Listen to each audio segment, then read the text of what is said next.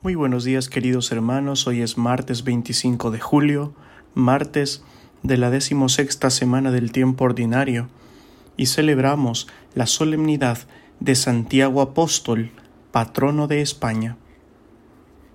Y el Evangelio del día de hoy está tomado de San Mateo, capítulo 20, versículos del 20 al 28.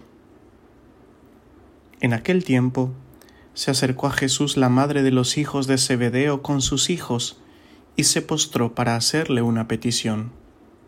Él le preguntó: ¿qué deseas? Ella contestó: ordena que estos dos hijos míos se sienten en tu reino, uno a tu derecha y el otro a tu izquierda. Pero Jesús replicó: no sabes lo que pides. ¿Pueden beber del cáliz que yo he de beber?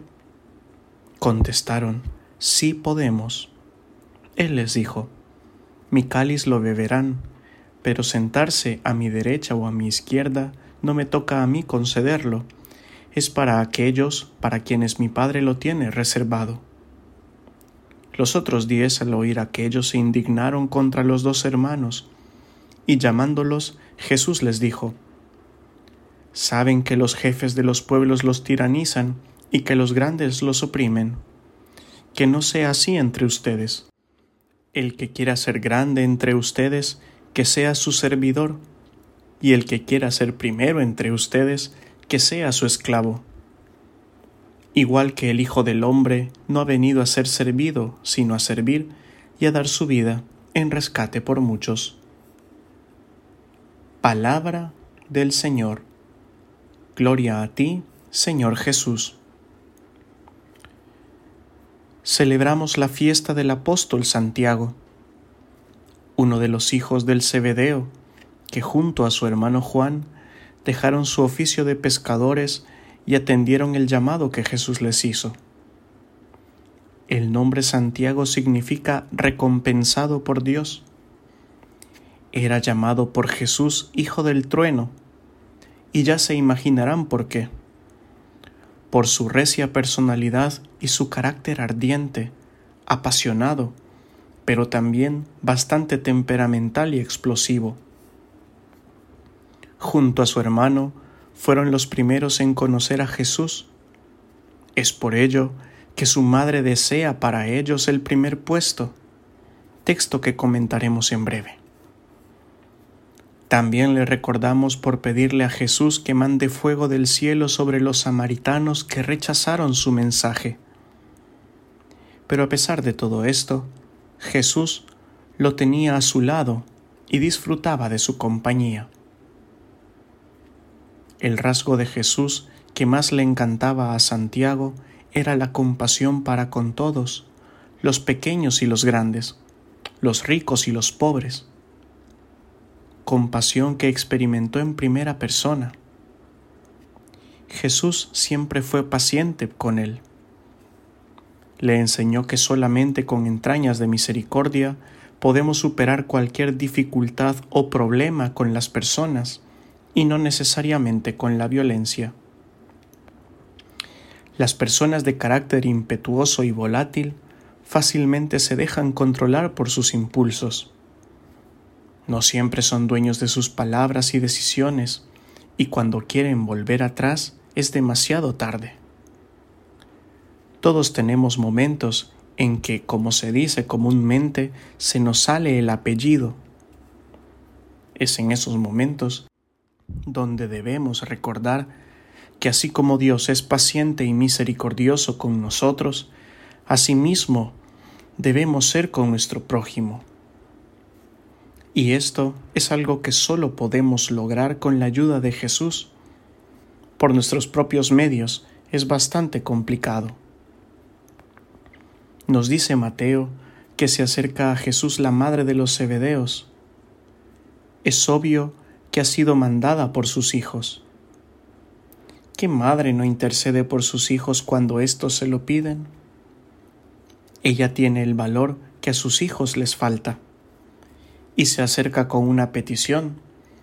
Desea que sus hijos se sienten a su lado en su reino, uno a la izquierda y el otro a la derecha.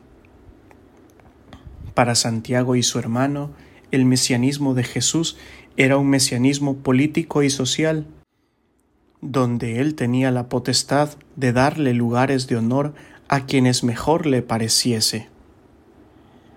Se les ha olvidado que Jesús no ha venido a hacer su voluntad, sino la del Padre, que Él no ha venido a hacer una revolución político-social, sino una revolución de la ternura y el amor.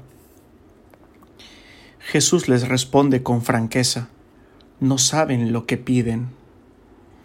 Es que para tener un lugar en el reino de Dios se necesitan más que intereses egoístas, ínfulas de poder o tener cuello con el soberano. Para tener un lugar en el reino de los cielos es necesario entregar la vida, estar dispuestos a beber del cáliz, asumir la existencia como un proyecto de amor y servicio a Dios y al prójimo hasta las últimas consecuencias. Pero Jesús quiere aclararles algo, que la autoridad en el reino de los cielos no es el ejercicio del poder al estilo de los jefes del mundo que oprimen y tiranizan, que tienen gente que les hace todos sus mandados y no dejan que se ensucien las manos, que se despeinen o se les corra el maquillaje. El ejercicio de la autoridad en el reino de Dios es el servicio.